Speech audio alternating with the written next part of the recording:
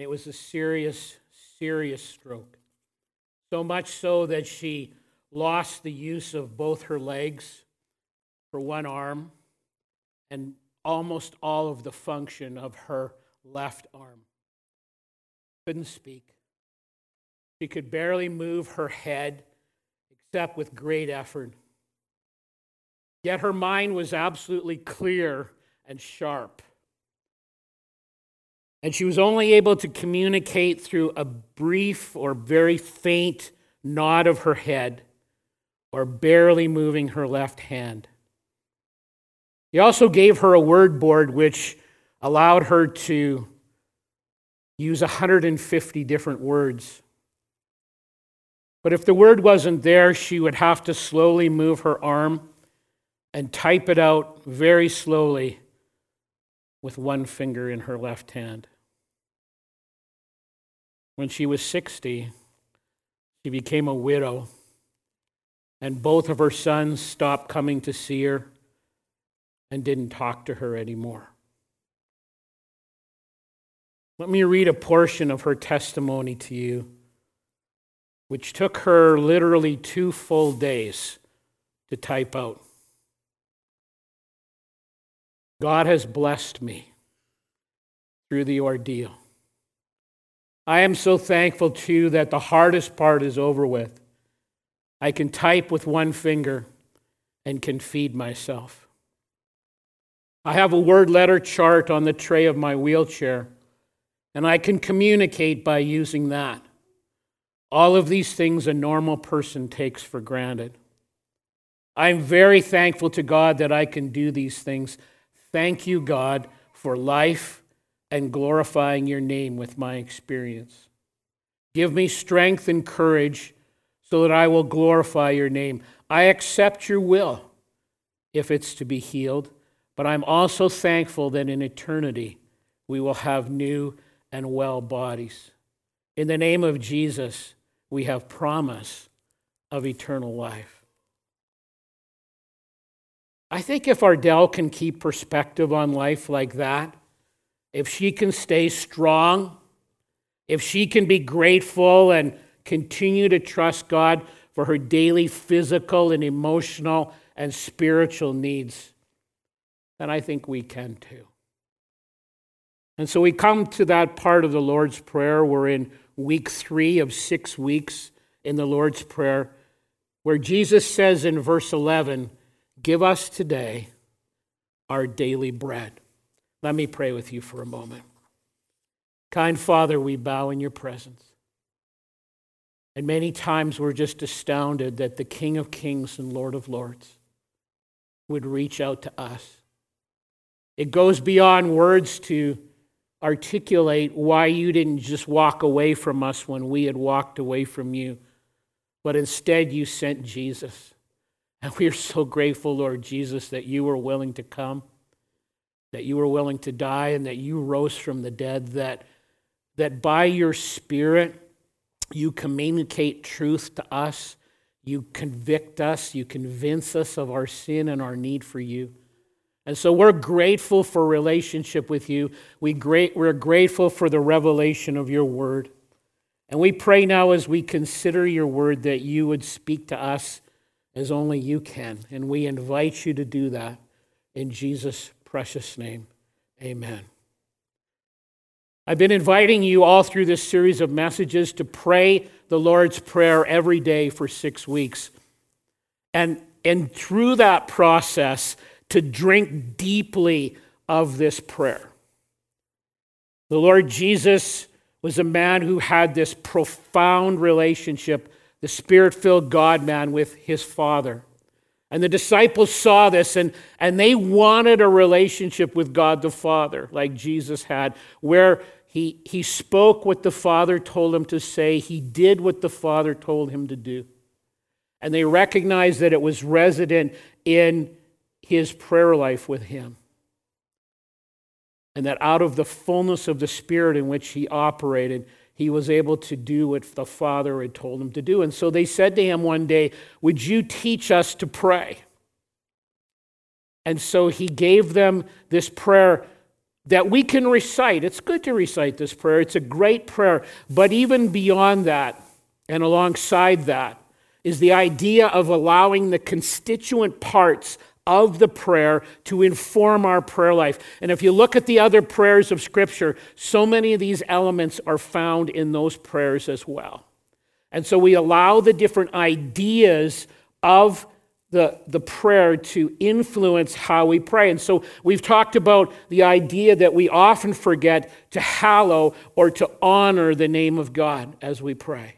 Very important part of our prayer life.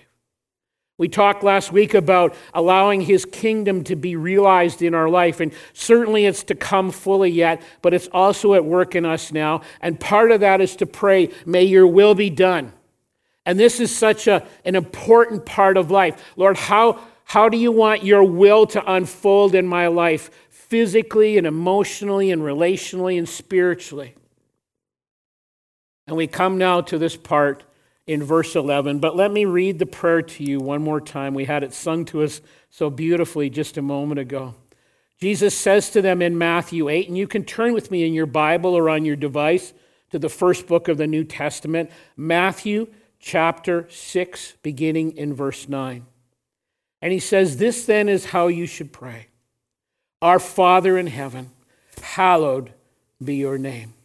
Your kingdom come, your will be done on earth as it is in heaven. Give us today our daily bread.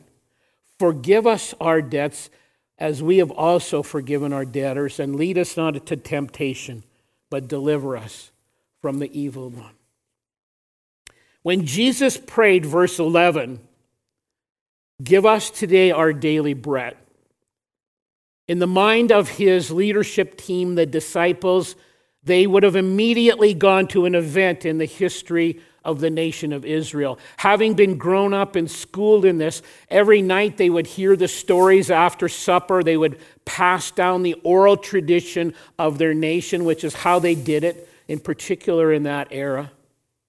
And their minds would immediately click in with perhaps one of the most significant events in the life of the nation of Israel, when God delivered them and their ancestors out of the land of Egypt, where they had been enslaved for 400 years.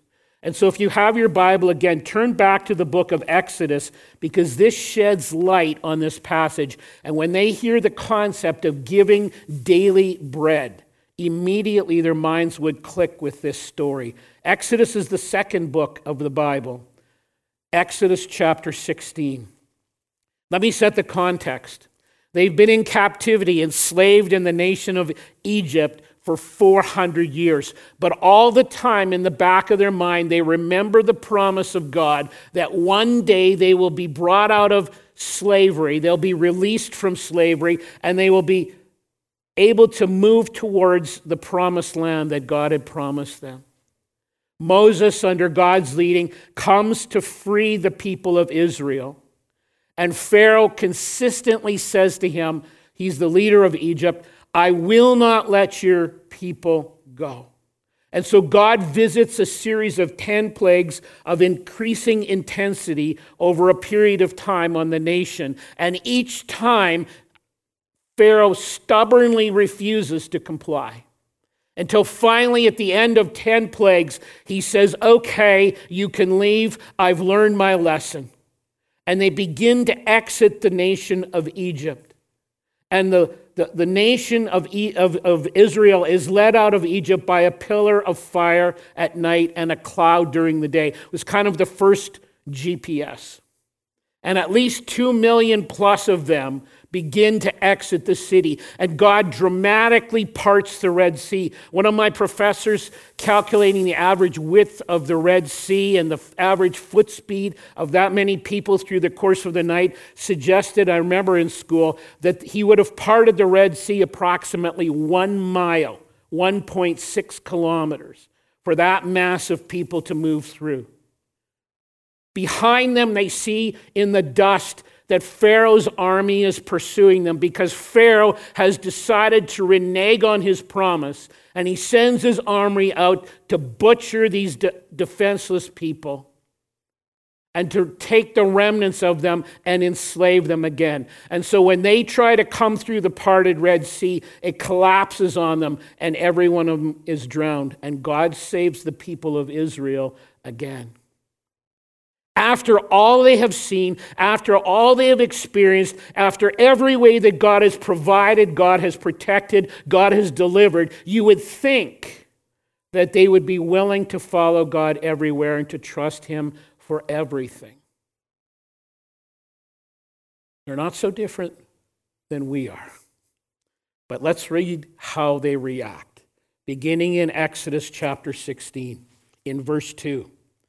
In the desert, the whole community grumbled against Moses and Aaron. I remind you what Pastor Aaron said. As we go through those 40 days, we want to be all about good news rather than being grumbling people or gossiping people. The Israelites said to them, "If only we had died by the Lord's hand in Egypt. There we sat around with pots of meat and ate all the food we wanted. But you have brought us out into this desert to starve this entire assembly to death." So there's a shortage of food, but they've forgotten everything God's already done. Then the Lord said to Moses, "I will rain down bread from heaven for you. The people are to go out each day and gather enough for that day, and in this way I will test them and see whether they will follow my instructions. On the 6th day they are to prepare what they bring in, and that is to be twice as much as they gather on the other days." And they did this because he didn't want them gathering on Sabbath day, on Shabbat. So have enough for Shabbat, for Sabbath day, so that you don't have to go out again. So Moses and Aaron said this to all their Israelites: "In the evening you will know it was the Lord who brought you out of Egypt." Let's jump down to verse 14, where it says, "When the dew was gone, thin flakes like frost on the ground appeared on the desert floor." And for all the kids that are listening, this is the first time in history that Tony the Tiger and Frosted Flakes appeared. Verse 15. That was a joke, kids, by the way. "When the Israelites saw it, they said to each other, 'What is it?' For they did not know what it was. Moses said to them, 'It is the bread the Lord has given you to eat. This is what the Lord has commanded. Each one is to gather as much as he needs. Take an omer, which is about a quart, for each person you have in your tent.' The Israelites did as they were told. Some gathered much, some little. And when they measured it by the omer, he who had gathered much did not have too much, and he who gathered little did not have too little. Each one gathered as much as he needed. Then Moses said to them, 'No one is to keep any of it until morning.' However, some of them paid no attention to Moses. They kept part of it until morning, but it was full of maggots and began to smell. So Moses was angry with all of them. After a while, even though they didn't really know what it was, they began to call the frosted flakes manna. They didn't know what it was, but they did know this. Each day, they had nothing. They were hungry. And now God was providing enough food every day for 2 million plus people to survive for the next 40 years. If you read earlier in chapter 2, you'll see that he also sent quail, which is a type of bird. And so I'm imagining they got pretty creative in how they prepared this stuff. I'm guessing they had manna burgers, boiled manna, fried manna, manna that was shaped like chicken, manna splits, and then the famous banana mamma bread. I'm sure they got tired of it, but it fed them for 40 years on a daily basis. And God gave it to them every day to remind them who was providing for them, saying to them every day, "I am taking care of you. Every day you're going to have to trust me and me alone for your survival." This is the historic background that would have immediately clicked in their minds when Jesus prayed and said, "Give us today our daily bread." It was also very common in the day of Christ to be hired on a day-to-day basis. And so by using this imagery, they would have understood that Jesus is saying, when he says pray for daily bread, he's saying simply ask for work for that day and food to survive on a daily basis. And they would have understood clearly that Jesus was telling them to pray every day for the things they need to exist, for the, in fact, necessities of life. And for us, this means saying, I'm going to live in regular daily dependence on God for everything I need. What I eat, where I work, what I wear, all of those things. And this has massive implications for how we pray. This is another very important building block of what a healthy prayer life looks like. Now, we said earlier in this series that sometimes we allow prayer to just become a shopping list. And all we do in our prayer life is just say, I need this, I need this, I need this, I need this, I need this. And that's not a healthy way to pray. But having said that, we still need to ask, and it needs to be a part of our prayer life, the things that we need in life.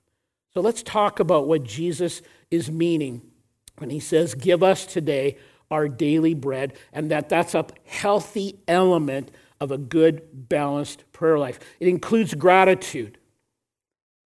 And this is often something we forget to do, just like we forget to honor the name of God. We talked about this in week 1. We often forget to honor the name of God. We are also often neglectful of gratitude. And so here are the Israelites out in the desert, and they're grumbling against God. And it says actually in the text, they're grumbling against Moses. They didn't have the guts at that point to grumble directly against God, and so they grumbled against God by grumbling against his leader. And it's easy for us to forget how God has taken care of us, isn't it? It's easy to take for granted the fact that we have a warm place to live. And the building is warm right now, and when we go home, wherever it is we live, it'll be warm. This is a gift from God, that we have clothes to wear and a jacket and food and medicine. And it's simple and yet very profound evidence of God's provision in our life. You know, I was Zooming with my family in Regina on Tuesday. And honestly, we were all kind of complaining about COVID and the stuff we're going through with COVID. And all of a sudden, my sister speaks up, Heather. Heather works for Employment Canada, for the federal government. And she said, you know, we are blessed because everyone in our family that's of working age, that works and wants to work outside the home, has a job. We are blessed because I work with people, many of whom don't have jobs. In fact, my son-in-law, almost a year ago, right at the beginning of COVID, in the first week or 10 days of COVID, he got laid off. And I think he was out of work for, it was 5 or 6 weeks, something like that. But during that 5 or 6 weeks, if I remember correctly, he put out 300 applications. I was so proud of him. I called him and I said, I'm so proud of your persistence in pursuing a job. And after 6 weeks of that, he got a really good job, and he's still working today. But Heather reminded us, we are blessed. We all have a job. Not everyone does. We have so much to be thankful for. So let me ask you this question, and I want you to think about it through the course of this talk. What is the manna for you? What is the manna for you? What does manna mean in your life? The manna that we enjoy every day is a reminder of the provision that God has for us, but also his care for us and his love for us. And so he takes care of us personally like that, but also cares for us as a church. And one of the things we want to be known for in the community, something that one of our elders taught me many years ago. And it's kind of like a credo we live by. We want to be known as a place that gives, not takes. A place that gives, not takes. And so we've been blessed over the years to be able to do a lot of that in our community. And God is blessed that way. And so we give out hampers, we give out bags of meat, we give out food for learning, we work at the soup kitchen.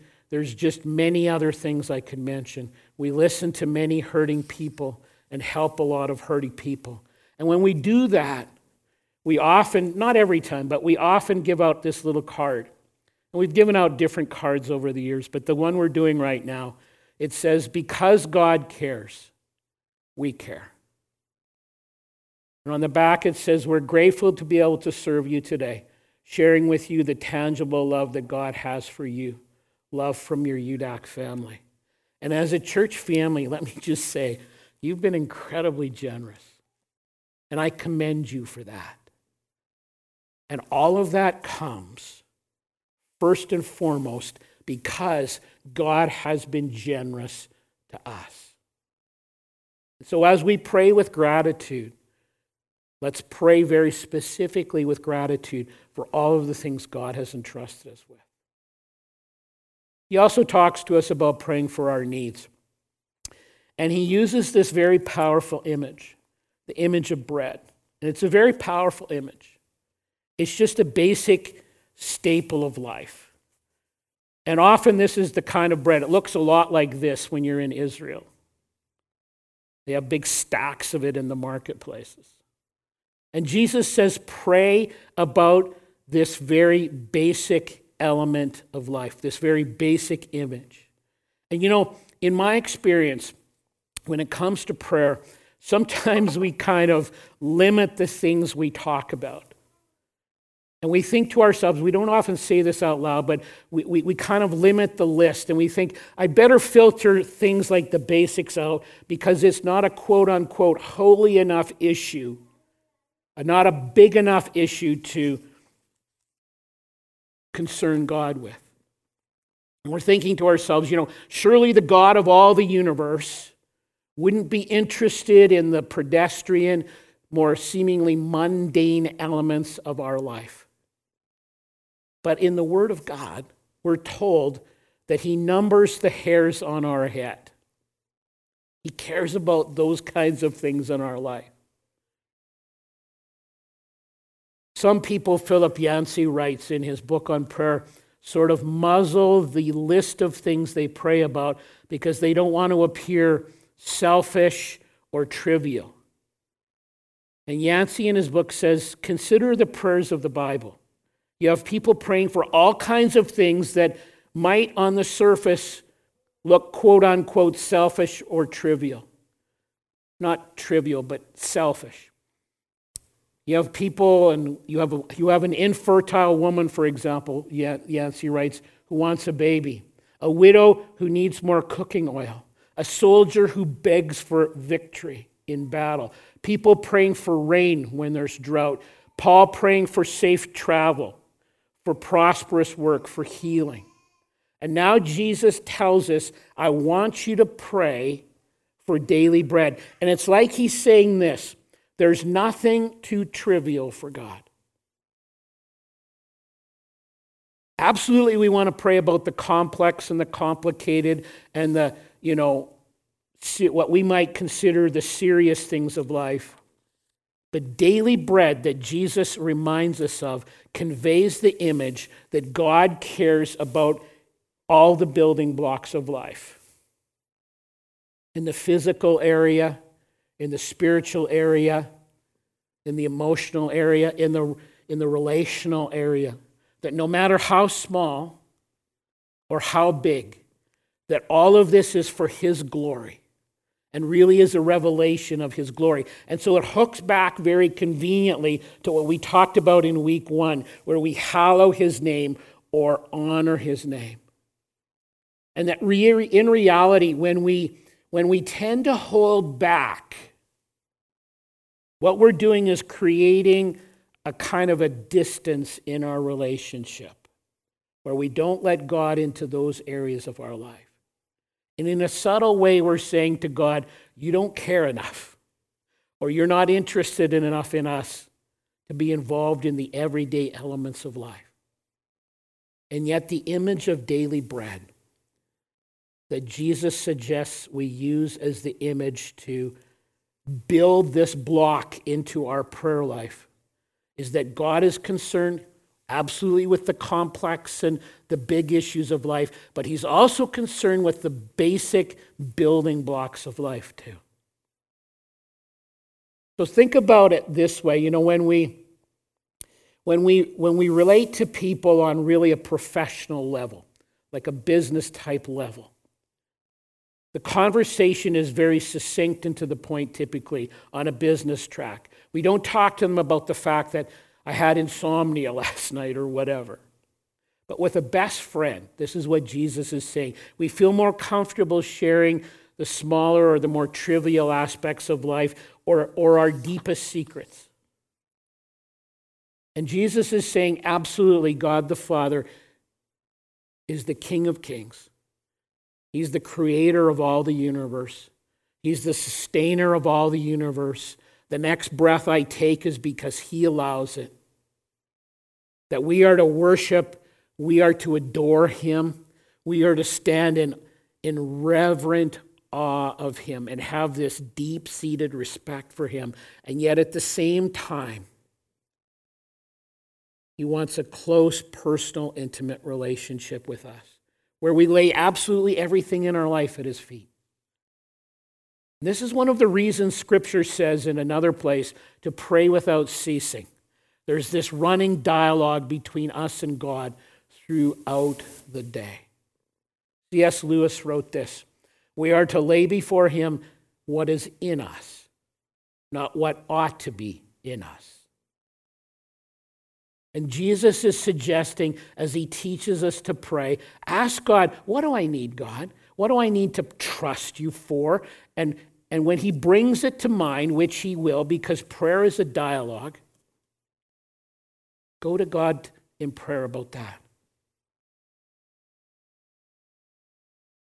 So whatever it is, the basics of life, maybe for you, you've just lost someone dear and you need to daily depend on God for strength to cope with the loneliness and the heartache and the grief that you could never have imagined. Or maybe you're sick, and every day you have to depend on God for the emotional strength and the physical strength just to survive. Maybe you need wisdom for your business. And so at your home office, if you're working there, or if you're in your literal office, or maybe you work outside, or whatever the case is, just to take a moment and ask for wisdom. Or maybe you need in your marriage relationship just daily strength to carry on, because it's a lot less of a relationship than you'd hoped for. And you literally need supernatural strength to hang on. Maybe you're going through a really spiritually dry time. And I know you're there, God, but you feel distant to me. This is often called from Scripture the dark night of the soul, where you know he's there, you know he's at work, but you don't see any outward expression of that at the moment. And so you say, I need your help just to have faith to get through this day. And when Jesus gives this image of daily bread, he's talking about the necessities of life, whatever they are, whether it's spiritual or physical or relational or emotional. We can bring all of this to him. What is your manna? Gratitude, needs, and then trust. And so for some of us, this is really hard to do. We tend to be a lot like the Israelites in Exodus chapter 16, who try to save manna for the next day. And I'm guessing for some of them, it was just because they were kind of lazy and they said, I don't want to have to go back out into the Judean wilderness when it's hot tomorrow and gather manna again. So I'm just going to gather more manna now, even though he told me not to. And for some of them, like some of us, we just don't like being told what to do. And when God tells us to do something, we get our back up and we let our pride take over and we won't do what he tells us to do. But for some of them, I'm guessing, just like for some of us, it's that we're saying, I just don't think I can trust him for tomorrow. Yeah, I know the story. I've experienced how he liberated us from Egypt, the 10 plagues, taking us through the Red Sea, bringing water out of the rock. I've seen all this stuff. I know he took care of me today, but I don't know if I can trust him for tomorrow. So I worry about tomorrow. And if you're struggling with this trust thing, which once in a while I do, I encourage you every day to say, Lord, today's a new day. One more time, I'm going to have to climb the mountain. And I know you're going to help me up the mountain. Would you give me the faith to trust you again today? Randy is a friend of mine. And Randy has gone through some deep times in life, difficult times in life, especially with his family. And one time he was talking to me, and he said to me as he was going through one of these really dark times with his family, that he was meditating on the Lord's Prayer. He was just, like we've talked about, allowing it to soak deeply into his soul.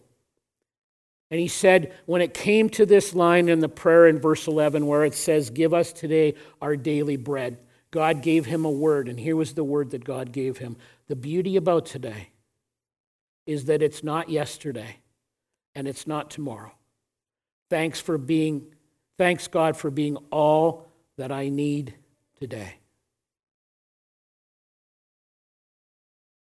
George Mueller was an evangelist in England many, many, many years ago.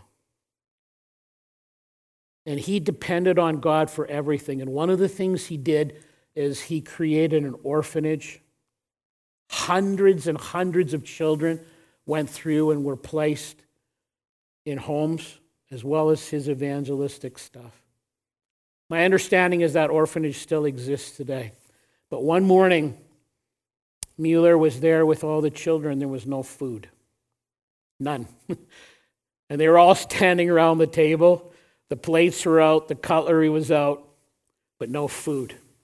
And so Mueller prayed, and he said, Dear Father, we want to thank you. Obviously, he had the gift of faith too. Dear Father, we want to thank you for all you're going to do and what you're going to give us to eat today.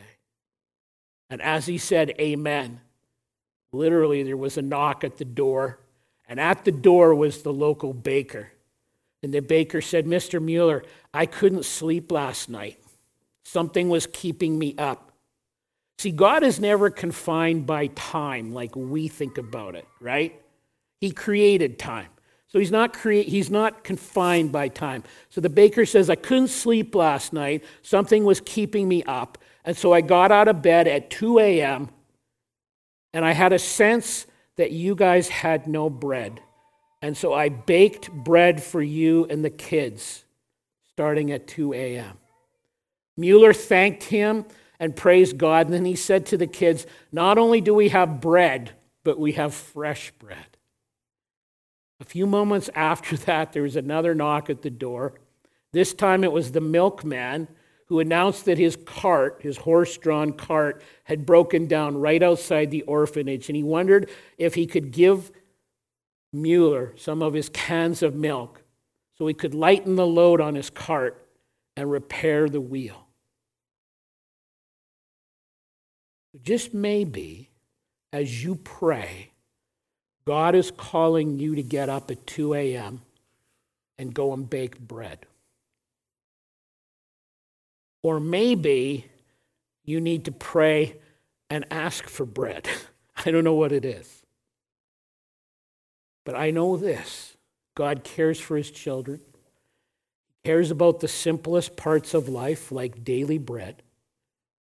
He cares about the most complicated and serious issues in life as well. But I guess if you have no bread, that's a pretty serious issue too, right? But as we live in this prayer this week, and again, I invite you to pray it every day. Let it sink. Think about what it means. You know, sometimes people say to me, I don't know what to pray. There's so much to pray for. If you're praying, hallow God, hallow your name. If you're praying your will be done and you explore in your prayer life what that means and the different elements of life, and then if you pray for your daily needs and are thankful for all those things, even that alone, that's a lot to pray for.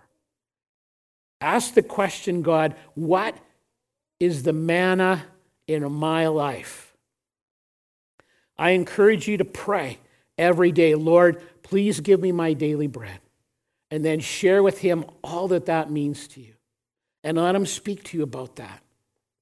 What it means in the spiritual and physical and emotional and relational parts of your life. And then say, I'm going to be grateful, which we often forget to do, which we often take for granted. And I want to be submitted to your will, and I want to trust you to do what is best in every one of those areas. Give us today our daily bread.